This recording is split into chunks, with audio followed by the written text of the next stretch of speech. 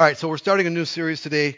We've told you it's called Rooted. Before we go into that message, I want to ask you a question, and I want you to. You can actually write down the answers if you want to, or you can just make mental note. It's not going to be that challenging. Here's the question. Don't say it out loud. Your answers though. We'll get to it later.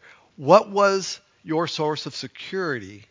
And I'm going to give you some ages. Okay, so what was your source of security when you were 5 years old? Can you just, in your mind, just answer the question? What was it?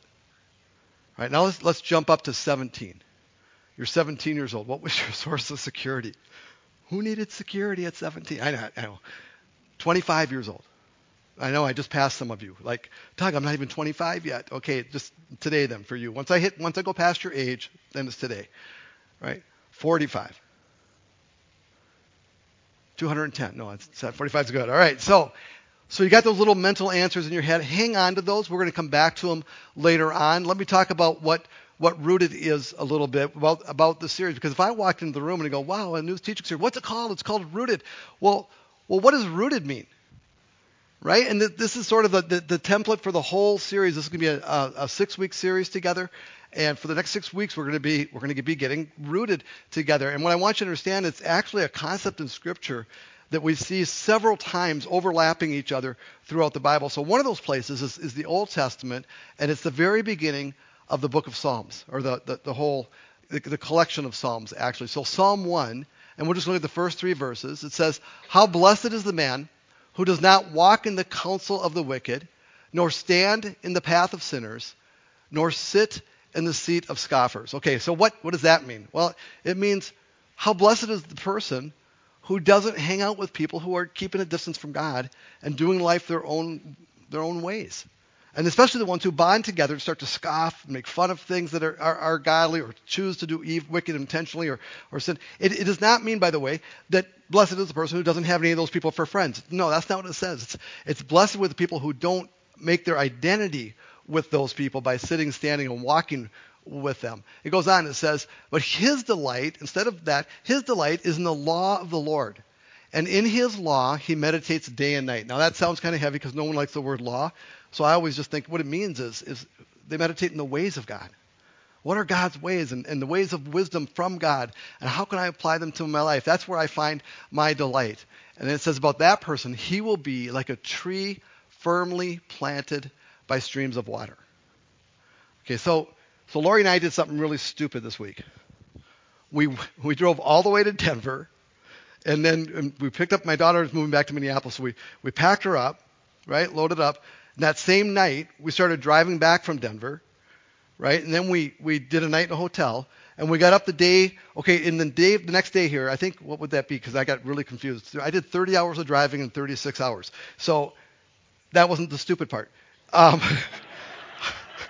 Although that sounds stupid when I say it, right? So then it was the day of the storm here that night.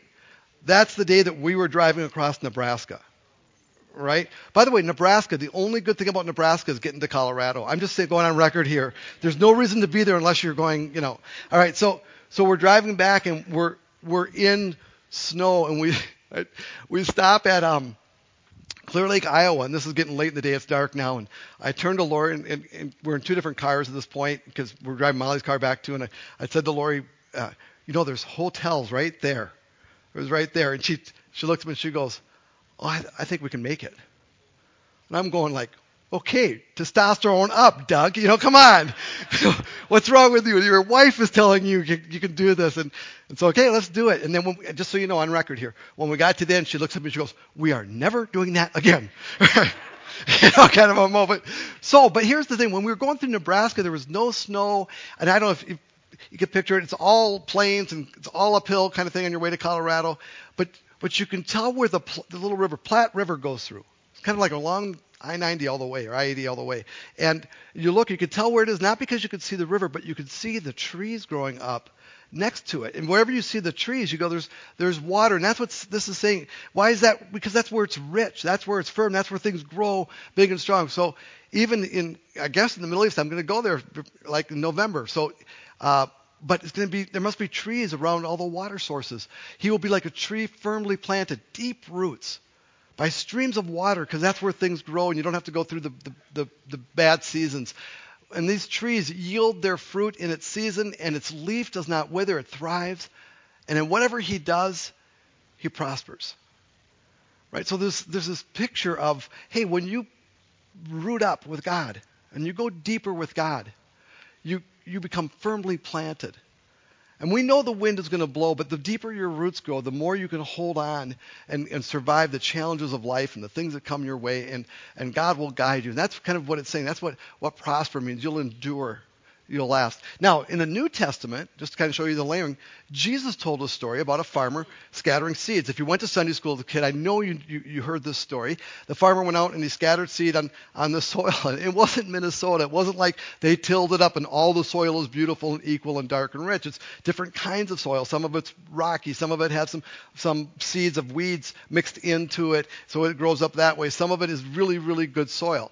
And so the point of the story, by the way, just to give it away, you can go read it in Luke 8 for yourself, is he's kind of saying what kind of soil you're going to be, because some of the soil produces a plant instead of dying out or not producing fruit, a healthy plant that it will reproduce itself 100 times over. This is the kind of plant that we want to be the soil for, is kind of the illustration he's giving. But in the middle of his explanation, because after he told the story, the disciples go, what did that mean? Right? And I always appreciate the disciples asking that kind of question, because then we find out the right answer. Right? So what did that mean? And if you turn to Luke 8:13, and I'll just show it to you. Luke 8:13, he starts to explain one of the kinds of soil. So he says, the seeds on the rocky soil represent those who hear the message. Right? Now he's explaining the spiritual significance here. Who hear the message of God and receive it, the gospel, with joy. Right? And they went to summer camp. Right? And, yeah, I'll pray that prayer. Or they were in a kids class. Who wants to go to hell? Not me. Who wants to go to heaven? Me. And Jesus says you can. I'll pray that prayer. And they receive it with joy, wherever it is. But since they don't have deep roots, they believe for a while. And then they fall away when they face temptation. Or when the hard times come. Or when all their friends say we don't believe anymore. Right? And so the picture I have all this time of deep rootedness, I think of the cabin that my dad owns and going up there. It's in the Canadian Shield. This is one of the trees on the island where this cabin is. And just so you know, when you get to a certain point northward, and the shorelines change. Down here we have muddy shorelines, pretty much. Right? You don't see up there, all the shorelines are beautiful rocks. And there's hardly any soil. So I took the picture of this tree years ago because I'm just amazed at how these white pines can grow with they just find a little crack in these rocks and they start to grow, and they try to put their roots down.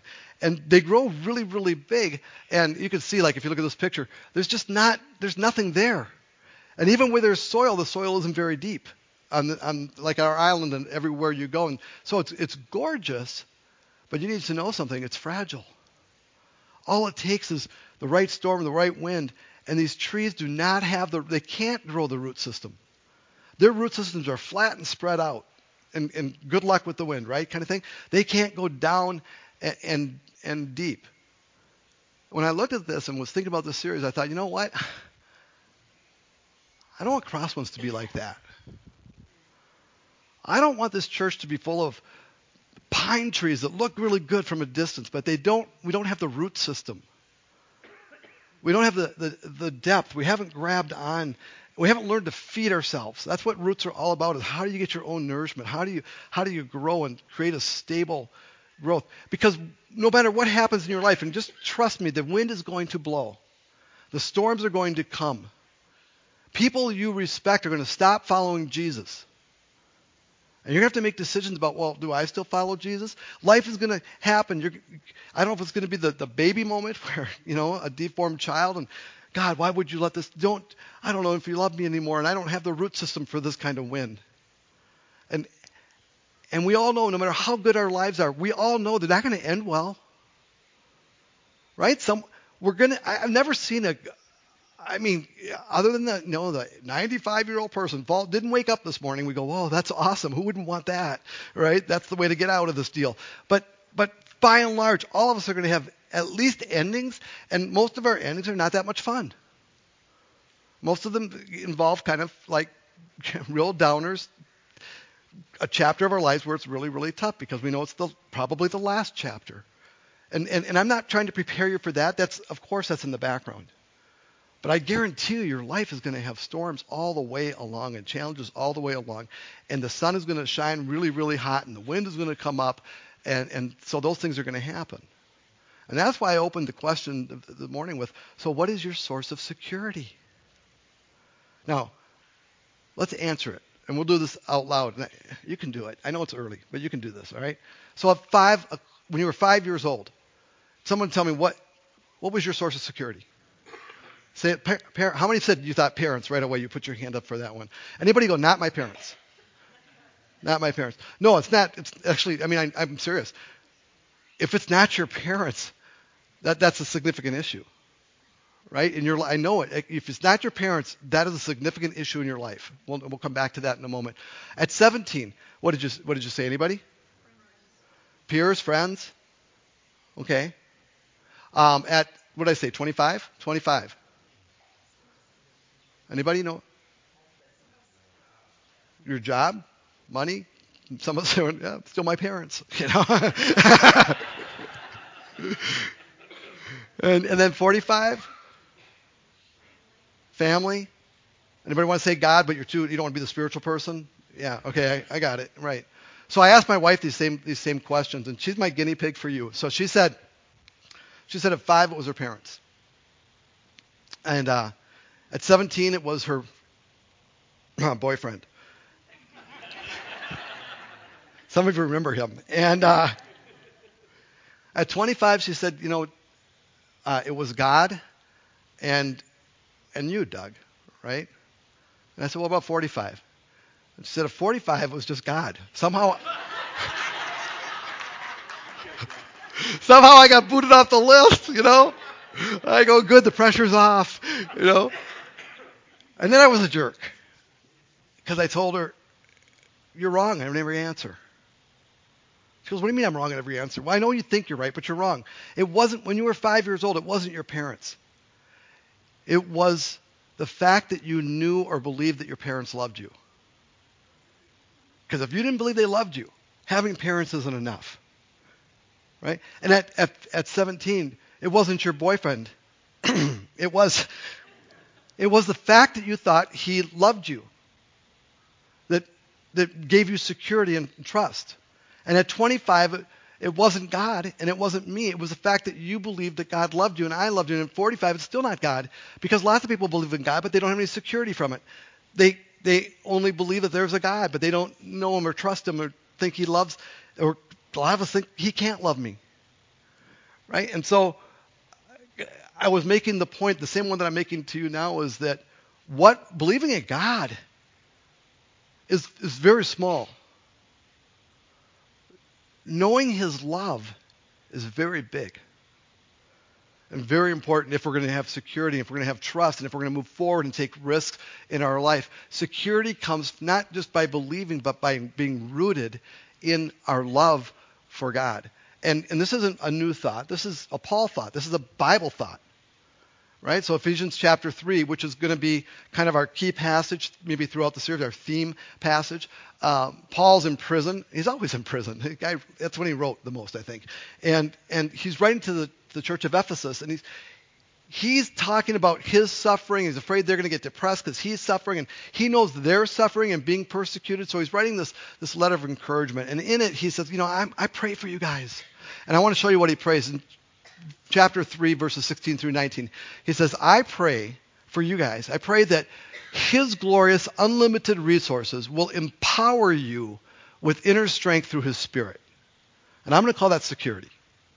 I pray that you sense his strength in your heart and that you can feel his boldness to do. I feel you're secure for live your life so you can live the lives that you're supposed to live. Then Christ will make his home in your heart. So you're going to sense that God is with you as you trust in him. Not believe in him, but trust in him and his love. Right? And then he says, and I think you put the word may in front of this, may your roots grow down deep into God's love and keep you strong. Right? Your roots will go down into God's love and keep you strong. One translation says, your roots will go down deep into the soil of God's marvelous love. And I love that translation. Into the soil of God's marvelous love.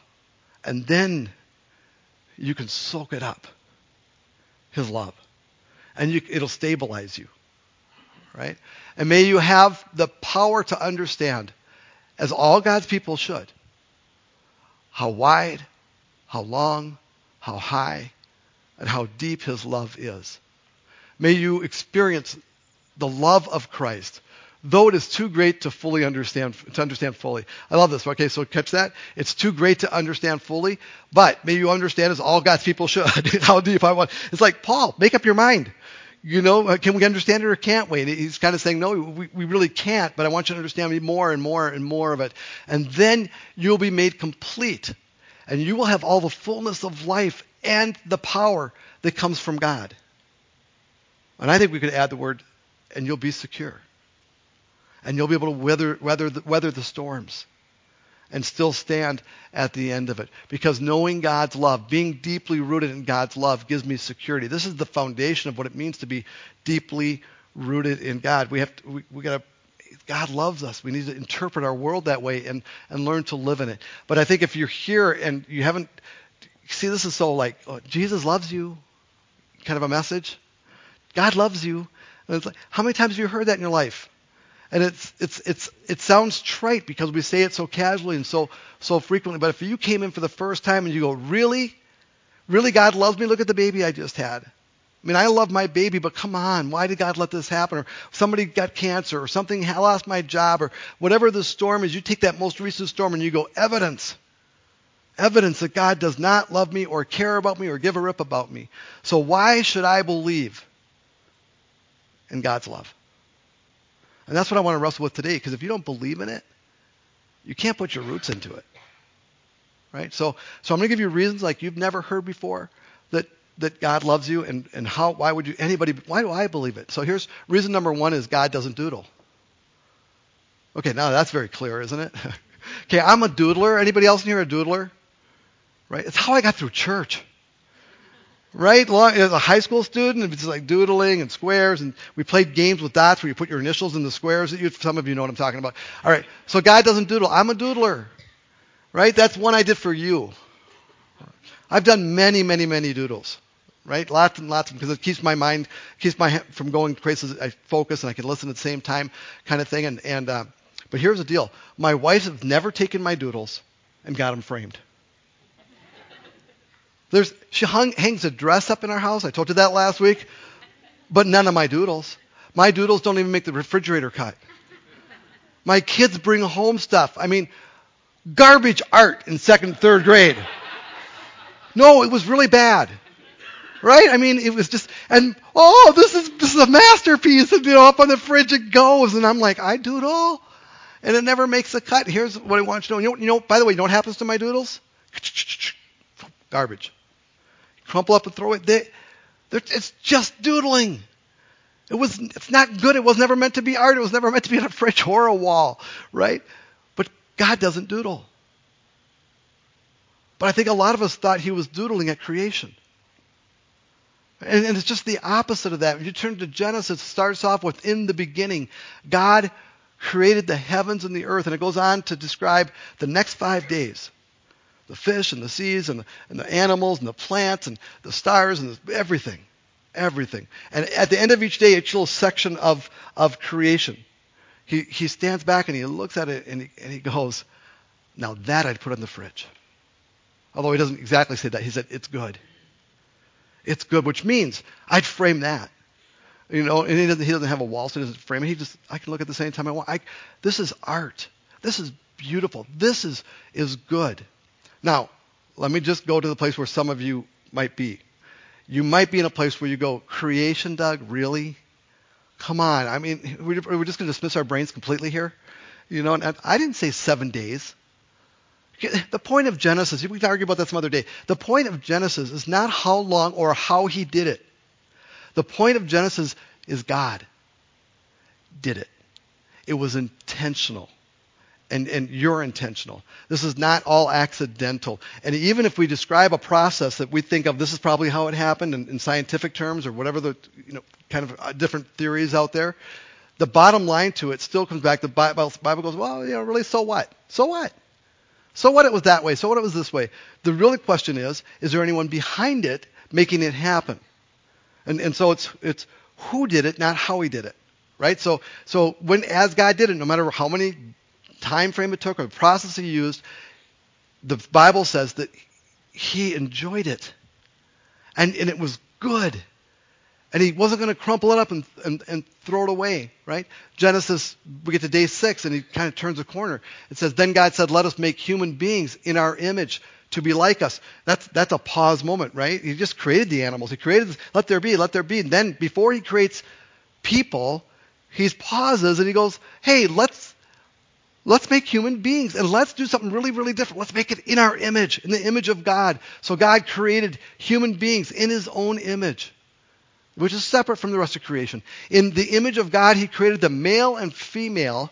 He created them. Then God looked over all he had made, and he saw that it wasn't good anymore.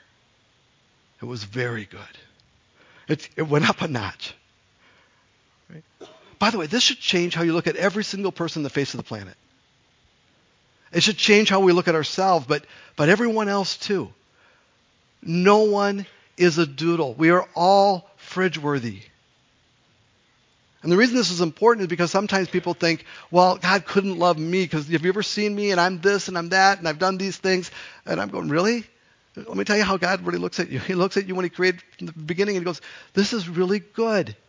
And I'm not saying you haven't done stupid stuff and sinful stuff. I'm just saying when God looks at you, he created this person for a relationship, and that was good. And that's kind of the point of Jesus. Is that's what he wants to get back to, that relationship with you. Paul echoes in on this idea that we're art in Ephesians 2:10. He wrote this. He said, for we are God's masterpiece. We are not doodles. We are masterpieces. And he's created us anew in Christ Jesus so that we can do the good things that he planned for us to do long ago. Not only be in the right relationship, but God has things for us to do. And we are masterpieces. And I don't know how you grew up thinking about yourself, but that's a big deal. That's soil you want to start to plant in, put your roots into a little bit. This idea that you are not junk, it's been described as, but you are a masterpiece. God doesn't doodle. He's never going to crumple you up and throw us away. That's not what he created us for. Reason number 2 that we can believe God loves us is he put it in writing. This is, some people call the Bible like it's a love letter from God, and I've never liked that phrase. I mean, candidly, I always go, ugh, love letters from God, because that makes it sound like God's my boyfriend, right? Or your boyfriend, whatever. And it's like, no, he's God. But in his word, over and over and over again, he puts his love for us on paper, on ink, through the authors. One of those authors was David. And in Psalm 86, he kind of taps into this written statement of God's love. He says, in verse 11, he says, teach me your ways, O Lord, that I may live according to your truth. So he's kind of praying here. Grant me purity of heart so that I may honor you. With all my heart, I will praise you, O Lord, my God.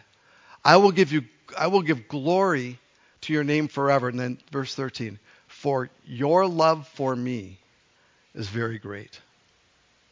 Now, can I tell you something? If anybody should question God's love, it should be David. And you're thinking, what do you mean? David had faith. David killed Goliath. Yeah, I know. But then he also later on, in the midst of, after all the ways God had proven himself to him, David goes out and commits adultery. And David arranges for the death. So basically he's the murderer of that woman's husband. And then he marries her. And they cover it all up. And you know the story. So this adulterer murderer is now writing that your love for me is very great. And he put it in writing. And I think the reason it's in writing is for us. Because if God can love David, then he can love us. Because David's a work of art. Not a piece of art. That's a different thing, right? He's a work of art. He's a masterpiece, as we are. Paul catches on to this and puts it in writing for us as well. He says this in Romans 8, can anything ever separate us from Christ's love? Does it mean he no longer loves us if we have trouble or calamity or are persecuted? In other words, saying, hey, the storms are coming and the wind is blowing and hard things happen. Does it mean that God doesn't love us if we're hungry or destitute or in danger or threatened with death? Is that the time to say, I'm out of this deal? God doesn't love me. I can't believe in God anymore because times are really, really rough. No, despite all these things, overwhelming victory is ours through Christ who loved us. And he's really thinking of Christ on the cross at that moment, who loved us in that moment. But he could have made it present tense. He could have said, who loves us? Christ loves us. And I'm convinced that nothing can ever separate us from God's love. Neither death nor life, neither angels nor demons, neither our fears for today nor our worries about tomorrow. Not even the powers of hell can separate us from God's love. No power in the sky above or the earth below. Indeed, nothing in all creation will ever be able to separate us from the love that God has revealed in Christ Jesus our Lord. You know, Paul did. He put it in writing. Now, why did he write that? Why did he say, hey, when bad times come, does that separate us from God? Of course not. Of course not. Of course not. Nothing can ever separate us. It's because he knew that the people who were going to read the letter, were going through those storms. He says, put your roots down deep. Hold on to God's love with every fiber of your being. Because the wind is going to blow. These things are going to happen. And don't let the thought enter your head that means God doesn't love me and I'm giving up on this deal. God has put it, by the way, I could have showed you hundreds of verses about God's love. His steadfast love never fails. You know, many of us grew up in churches where we recited, responsive readings about God's love. It's in Scripture from the beginning to the end, which is why some people call it that love letter thing. Let me give you reason number 3 is he backed it up, he being God. Not only did he say, hey, when I created you so lovable, so you're art, you're not a doodle. And not only have I put it in writing so that you just know from Scripture over and over again that how I feel about you, how I'm committed to you, but then he backed it up. When you back something up, it means action, right? Paul writes about this in Romans chapter 5. And it's over and over again in Scripture, but maybe this is the most clear. He said, verse 8, but God showed his great love for us by sending Christ to die for us while we were still sinners. Paul is saying, hey, anytime that you doubt the love of God, you need to think back to what Christ did. You need to remember, you need to picture him on the cross. You need to picture him having those nails driven through his hands. You need to remember that he gave everything. He poured it out. He said right before he did it, the night before, he said, hey, there's no greater love than somebody gives their life to another person for his friend, would die for his friend. That's the greatest expression of love. And then the next day, he did it for all of humanity. He backed it up. And if you go to this church, you're going to hear about that again and again and again. Because when he died on the cross, it was for our sins so that we could be in this relationship with God the way it was intended to be. He was redeeming what God said in Genesis for today for each of us. Now, if I heard all of that, my next question might be, well, how much does God love us? I mean, really, I don't even know how you measure it, but how much does he love us? And what kind of love is it? And I was really struggling with that question a little bit. And the other day, this is pretty fresh stuff, just last week in our Investigating Crosswinds class, we were talking about John 17 and where Jesus prays for us. This is the night before he dies. And it's this long, chapter 17 is long, and it's actually kind of a difficult chapter in some ways because it gets a little confusing.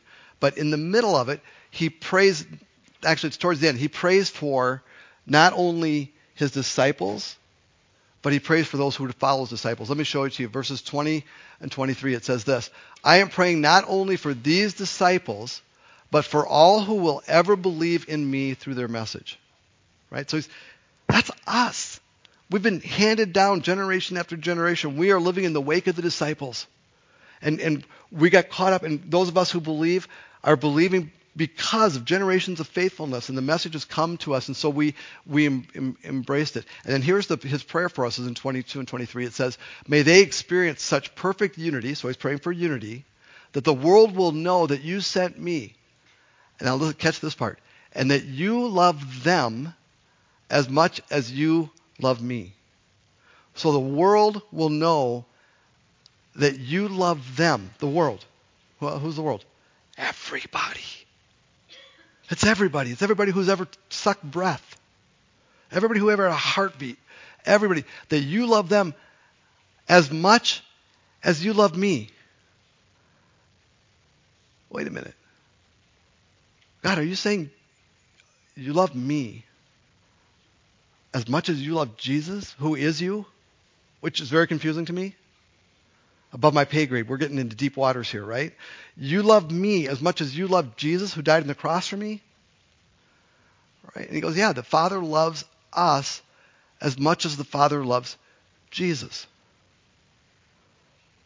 For me. I'm back with Paul. It is beyond my ability to grasp how wide, how long, how high, how deep God's love really is. And by the way, go read Matthew chapter 25, because now it makes sense. Matthew 25 says that God said, when you take care of the least of these, right, the people who are hungry and thirsty and the poor and the sick and the imprisoned, he goes, you're really doing it to me. Because why? Now I start to get a little glimpse. Because God loves them. He loves them, that person, as much, not just as much as he loves you, which is true, but as much as he loves Jesus, which is still hard for me to embrace and grasp and understand. But it tells me this, it is way beyond my comprehension. It is beyond anything. At funerals, I'll often say that, hey, if this person could come back and talk to us, one of the things they would say to us after seeing God face to face is that they grossly underestimated the love of God. All of us do. The greater understanding I have of God's love, though, the more I dig my roots into it, the more secure I become. And again, we'll go back to those key verses, Ephesians 3. So let your roots grow down into God's love to keep you strong. And may you have the power to understand, as all God people should, but none of us can, how wide, how long, how high, and how deep his love really is. And may you experience the love of Christ, though it is too great for any of us to fully understand. God wants us to know that he loves us. He wants our roots to grow deep into it. God never doodles. God has put it in writing for us. We can go to Scripture anytime and remind ourselves, just Google it, right? God's love for us. And you're going to, tons of verses will pop up. And then God backed it up on the cross. He's backed it up in many, many other ways as well. Now, here's how I want to close our message, all right? I want to remind you of the three most powerful words in a relationship. How many of you right now are in a romantic relationship? By the way, even if you feel like today the romance has gone out of it, just if you're married or if you're in a romantic relationship, all right? Put your hand up in the air, okay? Right. So, okay, good. Now I want you to rewind the clock for a moment back to when you were when we weren't at a I love you stage, right? Because the three most powerful words are I love you. This is a relationship defining moment. One of you said it to the other one first. Right? If that was you, raise your hand. You go, I'm the one who said it first. I'm the one who said it first. Okay, you are the courageous and the bold. Right? Last night one of the guys came up to me and goes, yeah, my wife said it first. And I looked at her and go, you got guts. All right? I'm not sure I got all the words exactly what he said, but he said those words, right? You got guts because you just put it out there. Right? And by the way, I heart you does not count. That is totally different. That is like, Valentine's Day. I heart you, right? New York too. And no, it's got to be eye to eye, or at least communication to communication. I love you. You're stepping out there, and you're taking the big risk. But here's what it does. It puts the other person in a really interesting place, doesn't it? They have to respond to that. There's going to be some kind of response. So here's between Lori and me. I went first, but here's how I did it. It's like the coward's way out, you're going to say. All right, so remember, some of you know, we stalked for a long time. I stalked her. We had one date. And then I went to work at a camp in Canada, and she went to work at a camp in California. And we wrote letters. This is before the internet, cell phone, any chat things or nothing, right? There's no communication except for ink, paper. Some of you don't even know what I'm talking about. Ink, paper, pens. You write it down, you seal it up, you put it in an envelope, you stamp, go, all right? So it took 2 weeks to go from this obscure little island camp I was on in Lake of the Woods to get to California coast. And then it took 2 weeks for her to get a letter back to me. So we didn't write every 2 weeks. We just wrote daily, and mail's going like this, right? And so, but you catch up 2 weeks later. You find out what they thought of the last letter you wrote. So somewhere in this relationship building exercise of, by the way, we have a stack of these things. I tried to throw them away. She won't let me. And because I'm worried you're going to find them someday. And Laura will take pictures and put it up here that Doug wrote. Because I talked about the dress. Anyway, so somewhere in the point, we had communicated enough, and I just wrote down, I want you to know I love you, right? So the safe part is you put it in the mail. But in a way, it's not safe. In a way, it's like for 2 weeks, you're going, what's going to happen, right? So, and I forget exactly how she worded it back, but eventually she wrote back and kind of said, yeah, me too, kind of a moment, kind of a thing. So we worked it out, because then before we actually got together again, I wrote another letter saying, okay, all bets are off, right? I'm not holding you to it. Because I knew, what we've written in letters, we're imagining the person to be as well as actually what they said. And I mean, she was really in love with me from what I read. And but when I wrote, I love you to her, and when you said, those of you who were brave enough, I love you to the other person now has a burden. Because they have to do something. They got to say something, right? Thank you is not the right response. You should do, well, thank you. I like me too. That's bad, right? So here's your real choices, right? One, you can ignore it.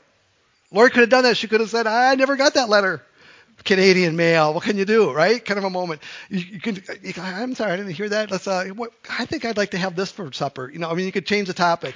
You can ignore it. You can run away, right? Which is, I'm out of this relationship. You just blew it. You took it to a level. We're not even ready for it. We're just friends. I think you've misinterpreted me, right? Kind of a moment. But I'm going to run away from this relationship. And your third choice is to embrace it and not only let it grow, but feed it. Because when you embrace it, I love you, and I think I love you too. Where do you think we're going? Let's find out. And then you put your roots down into the love. And you do things to make that relationship grow. That's what this series is. And God has gone first. He said, I love you. And the ball's in our court of how we're going to respond to it. And the question is, so what are you going to do? Let's pray. So God, this morning, I think you've made it clear to us that you love us. And each of us should be saying in our own minds right now, God, you love me.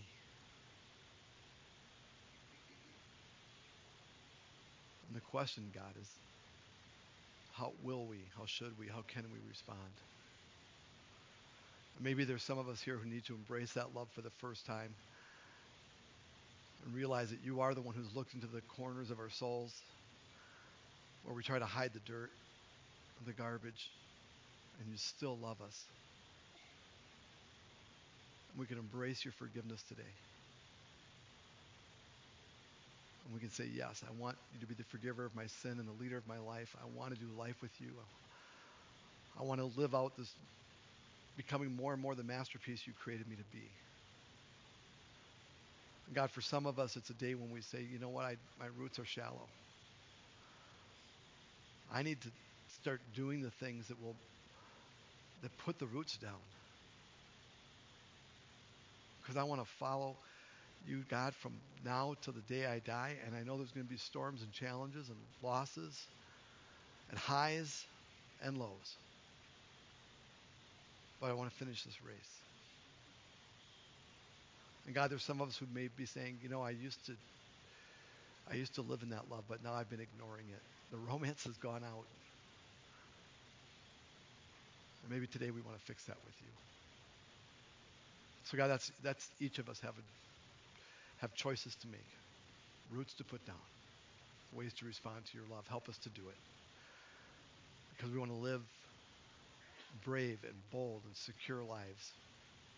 Because we know that we're loved by you. In Christ's name, amen. Thanks for coming.